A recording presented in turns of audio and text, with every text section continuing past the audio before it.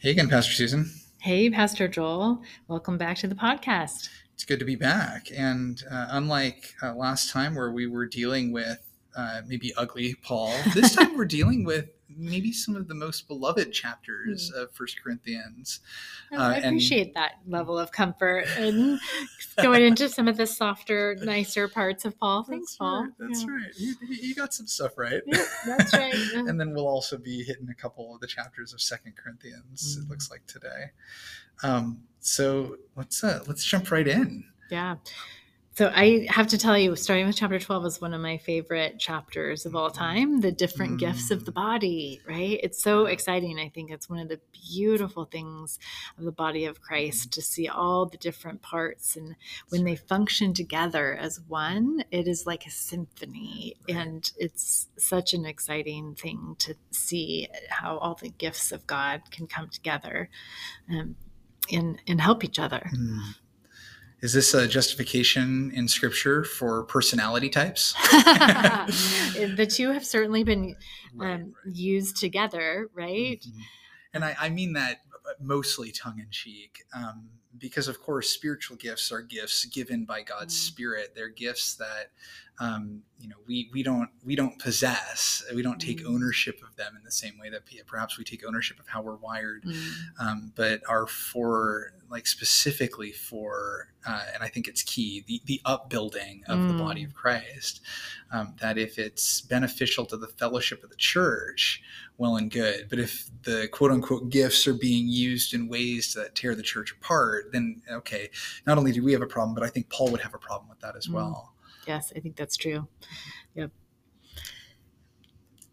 One of the professors I remember I had in seminary would talk about the Holy Spirit being the bringer of koinonia, koinonia, the Greek word meaning fellowship or communion, and that it's where fellowship or communion is present that the Holy Spirit is. And so that sort of comes to mind when I think of spiritual gifts. And of course, there are lots of a few different lists that the New Testament has of spiritual gifts. One of them happens here in verses 27 through 28. You've also got Paul having a slightly different one in Romans. And I think that the Spirit works in ways that we can quantify, and the Spirit also works in ways that we can't hope to quantify. Which I'm thankful for as well. Right. I do think different churches that I've been a part of have different experiences with spiritual gifts, right? Sometimes they're talked about and really celebrated in the same way that personality tests can be talked about and become really fads. Right. There can be tests. I've taken tests that are, 1 through 30, answer these questions. Let me tell you your spiritual gifts, which is a fun exploration. And I think helpful to kind of help point people in avenues of service and ways to practice and really develop those skill sets. Can be really useful. Other times, we may say spiritual gifts, what are those? Right. Right. But I think in each community, it's recognizing that there's one Lord, as Paul says, and many parts. So we can celebrate the diversity and the distinctiveness of each gift and each member, and separate and celebrate those differences, all that coming together to worship and serve one Lord. Which is, I think, why Paul couches the hymn to love in the middle of his discursus, is that a word, excursus, on spiritual gifts, because they're all designed to point to love. And it can be easy, I think, for those of us who may have a particular spiritual gift but not another, to either look down on that other spiritual gift, be like, oh, why is that necessary? Or to think, oh, I could never achieve that sort of work, that sort of importance. But all of the spiritual gifts, as you said, are for the flourishing of Christ's body. And so love ties them together and allows for us not to be jealous, envious, or to be condescending to those who may have different spiritual gifts than we do. Absolutely. It's interesting, if you look at, as we move into chapter 13, as you mentioned, that really is the crescendo of all the different gifts that so often, right, is used in wedding ceremonies and services of worship when people join their lives together and want to commit to living a loving life in relationship with each other. A lot of times we break that apart and we forget that it follows, right, the roles of spiritual gifts and the body of Christ that is together one. I also, one of the things that was new for me when I was playing with this chapter shortly after becoming a Presbyterian later in life was the idea of not only people having certain spiritual gifts, but denominations really manifesting these gifts as sort of the fullness of the body of Christ. It's a way of being able to celebrate the unity that we have within our diversity. Right. And then there's the invitation not to, dunk on other denominations for not, quote unquote, getting it right or not having the same gifts perhaps as we as Presbyterians have, but in order to instead to see them as partners and siblings, other necessary parts of the body that are doing work that we can't do because we're not gifted in it. And love is key there, not just for weddings, although definitely for weddings too. Right? Yeah, it's true. Yeah, that's a few years ago at a Montreat Youth Conference, I remember that our youth group attended. This was one of the main themes of the week, and I remember them having volunteers come up on stage, and one of our youth group members coming up and putting on a giant ear, right? And, there were different parts of bodies that, the parts, hand, ear, foot. And it was just like a great visual to see all the different parts. And they talked in that, use that as an example to talk about the different communities that represent these different spiritual gifts and how can we come together? How can we listen? How can the ear listen and appreciate and affirm and the feet, not just kicking up dust, but lay traction for helping build unity across those denominational divides. So how do we deal then with gifts like tongues?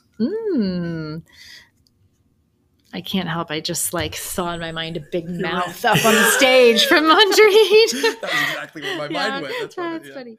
How do we deal with tongues? I don't know for our listeners if they've had experience or at all, kind of versed with any type of history of tongues. But I know when I was in college, had friends and attended a Pentecostal church for a few months.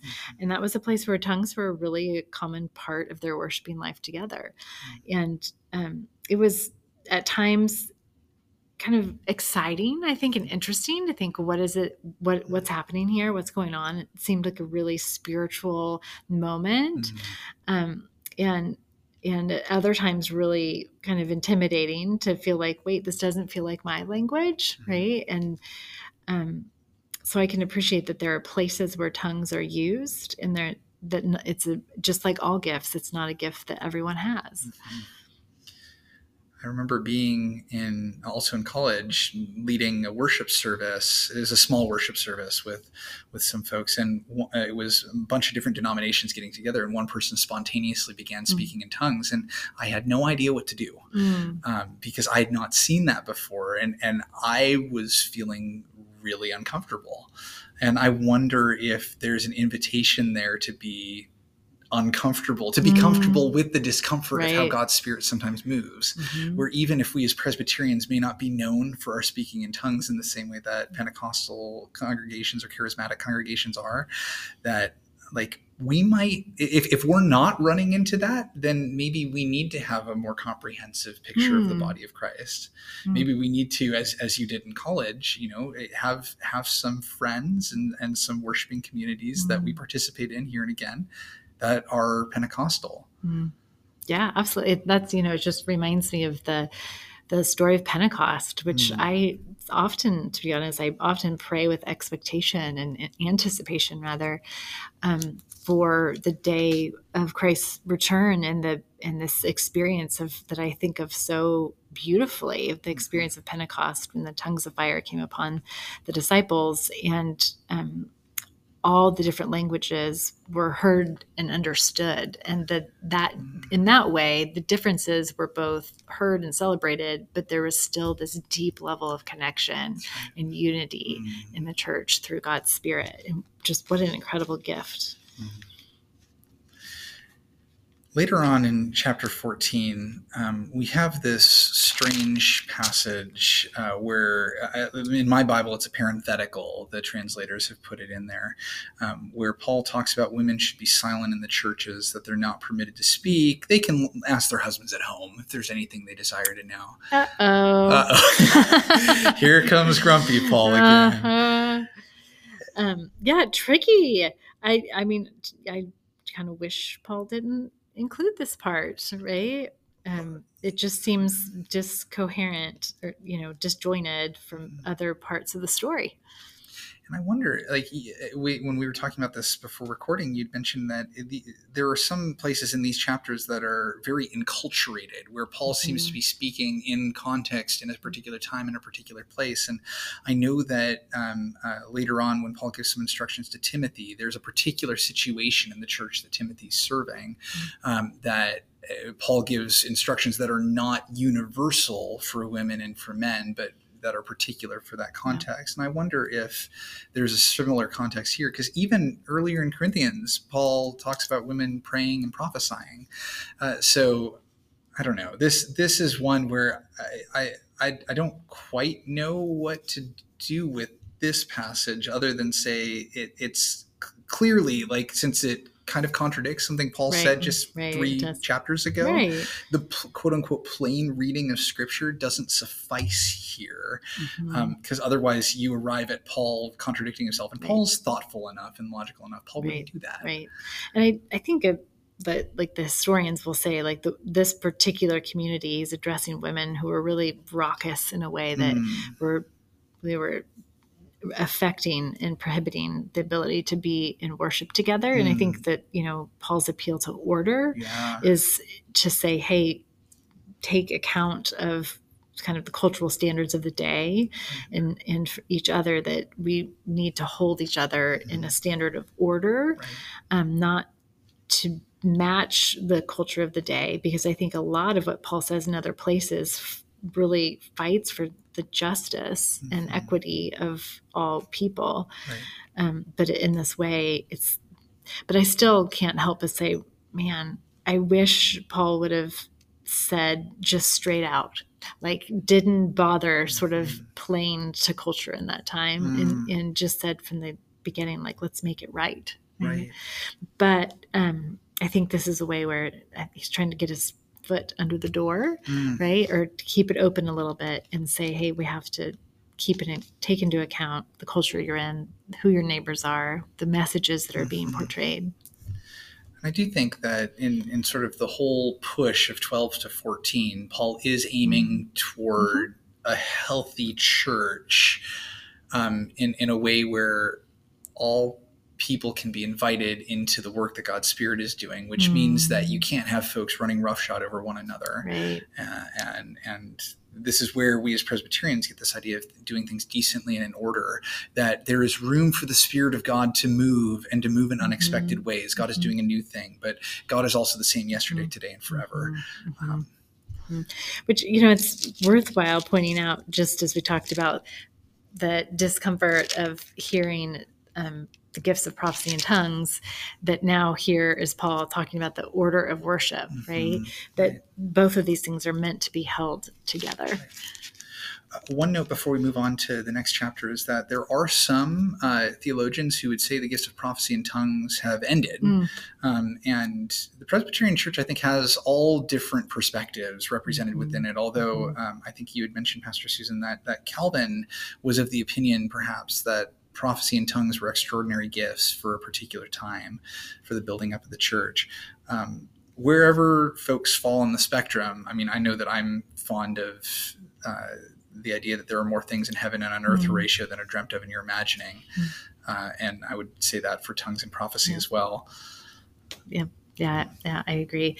I am fond of the Holy Spirit in all forms and all times and all places. And so however that comes, I welcome discomfort in all. Yep.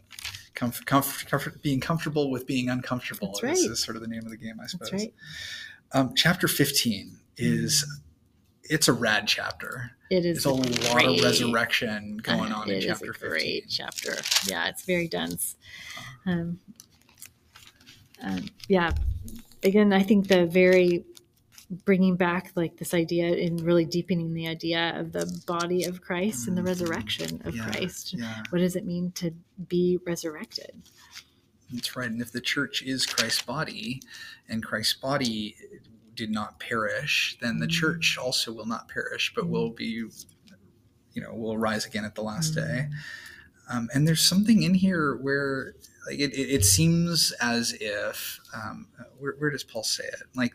It's in 53, verse 53. This perishable body must put on imperishability, mortal body must put on immortality. It's as if there's some sort of correlation between who we are now and who we will be then. It's not. It is a transformation, but it's not unrecognizable in the same way that the disciples recognized Jesus. I imagine that we too will recognize those we love who we meet again in heaven in these new bodies. It's, I think, really interesting sometimes talking with children about this concept because they will ask like such clear and pointed questions that can really stymie one, but also point us to truth, right? Will I recognize my loved one? Will they be young or old? Will they have all abilities? Will disabilities persist? And I think, I feel like actually my answer to a lot of those questions when I think about them is yes, right? Will we recognize them? Yes. Will they be young or old? Yes. Will abilities be restored? Yes. Like, I do think so.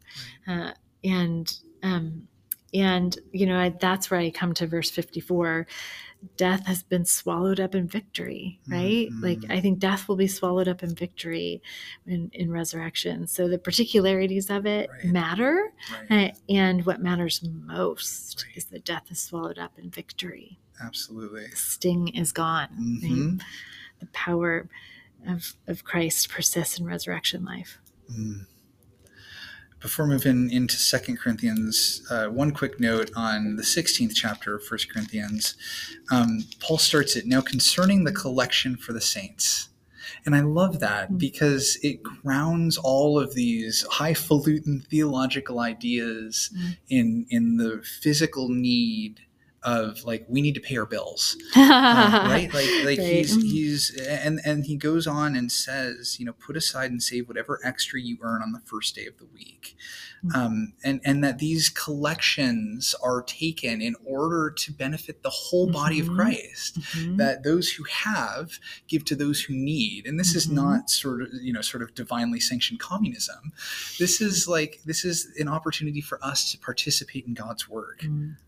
Absolutely.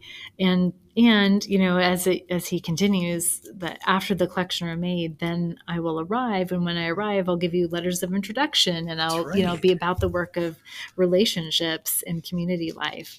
And so the necessity of collection to help enable our life together. Right. And all the people who accompanied Paul on the journey who made this happen. Yep. Which, out of 16 chapters, we have an awful lot of the first and the last naming those people. He's not alone. That's right. He's in a community. Moving to 2 Corinthians, we've got a couple chapters on tap here. And 2 Corinthians, it's a letter that is both kinder and also harsher in some ways than 1 Corinthians. It's got warmer highs and it's got saltier lows. So it's a fun read.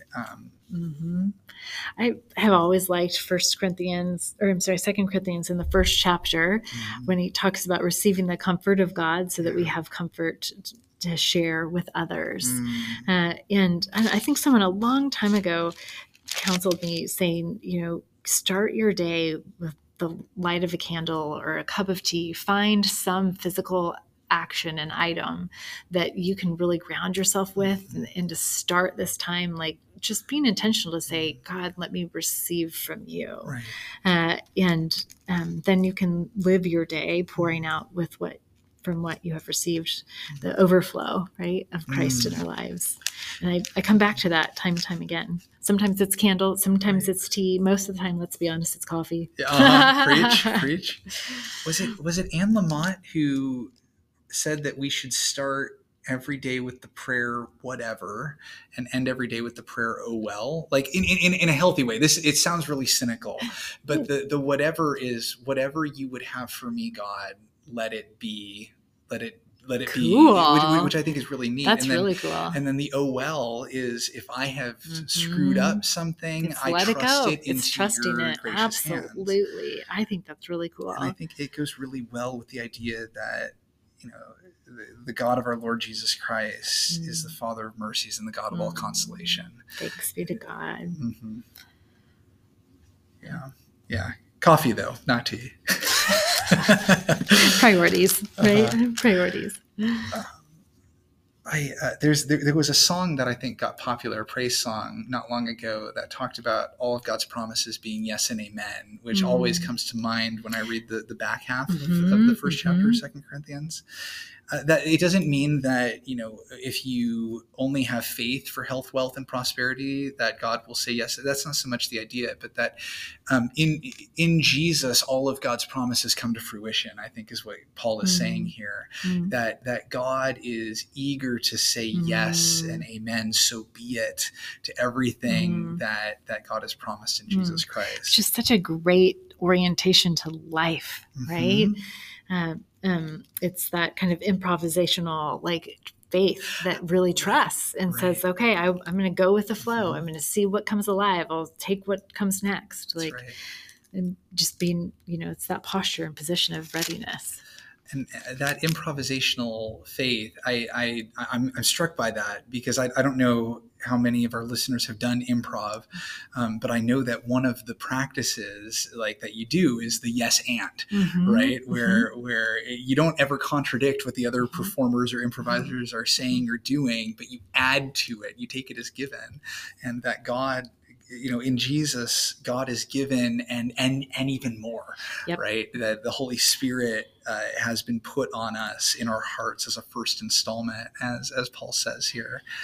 It's yes and. I love that idea. I love it too. And I think it's worth noting that if any of our listeners are like me and their really greatest fear is doing actual improv, I am nonetheless really drawn to, I think there's a great freedom in approaching our faith with a yes and type of faith, and the improv of God, that it isn't a stage where we have to have a clever response, but it's really a lifestyle that sees the generosity of God and is willing to pivot and look for how God is ready to say yes and next.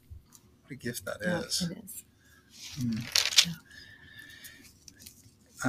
I know in chapter 2, there's a little bit about Paul's pain, and I also I was talking to my brother the other day, and he talked about he just out of left field, he talked about being the aroma of Christ in his workplace. He's not clergy, and so it's much more of a countercultural move for him to be the aroma of Christ. And I was struck by the dedication that the people of God can have both to Scripture and knowing, having these terms available and at hand, the aroma of Christ. Because there's something that's so touching about smells. So true.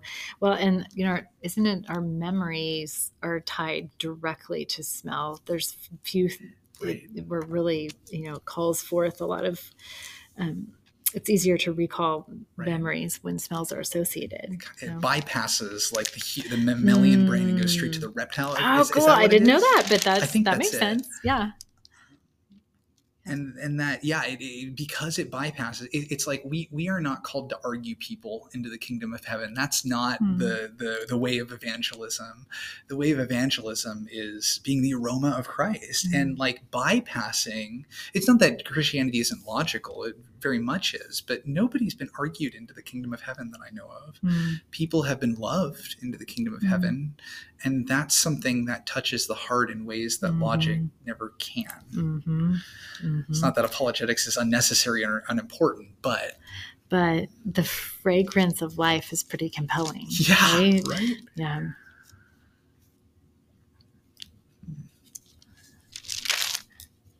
And it's it also throws into pretty sharp relief. Like if you smelled something good, sometimes it can, like, you can notice, okay, stuff is not all right here. It normally smells good. Now it doesn't. Mm-hmm. I know that sometimes we've, in walking through the church building, we've wondered, okay, this isn't how it normally smells. It smells actually more like gas. Is there a leak here?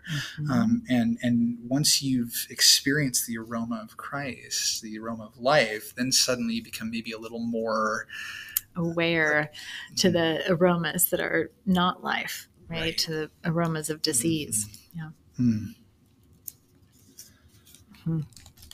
Is there anything else that we might want to go back to in the end of 1 Corinthians, beginning of 2 Corinthians, before asking some of our final questions? Maybe not. Well, then let's move to what God's good news for us is here, and any word or phrase that resonates, and how this chapter encourages us to live differently. Feel up to starting, Pastor Susan? Sure. I'll be happy to start. What's the good news here? I think the good news, as 1 Corinthians comes to a close, like it just, I'm so grounded in the good news and the hope of resurrection, right? That as Paul concludes the 15th chapter, they're saying, therefore, stand firm, let nothing move you, give yourselves fully to the work of the Lord, because the sting of death is sin, the power of sin is the law, but thanks be to God, because we have victory through our Lord Jesus Christ. And, I just think that is incredible news.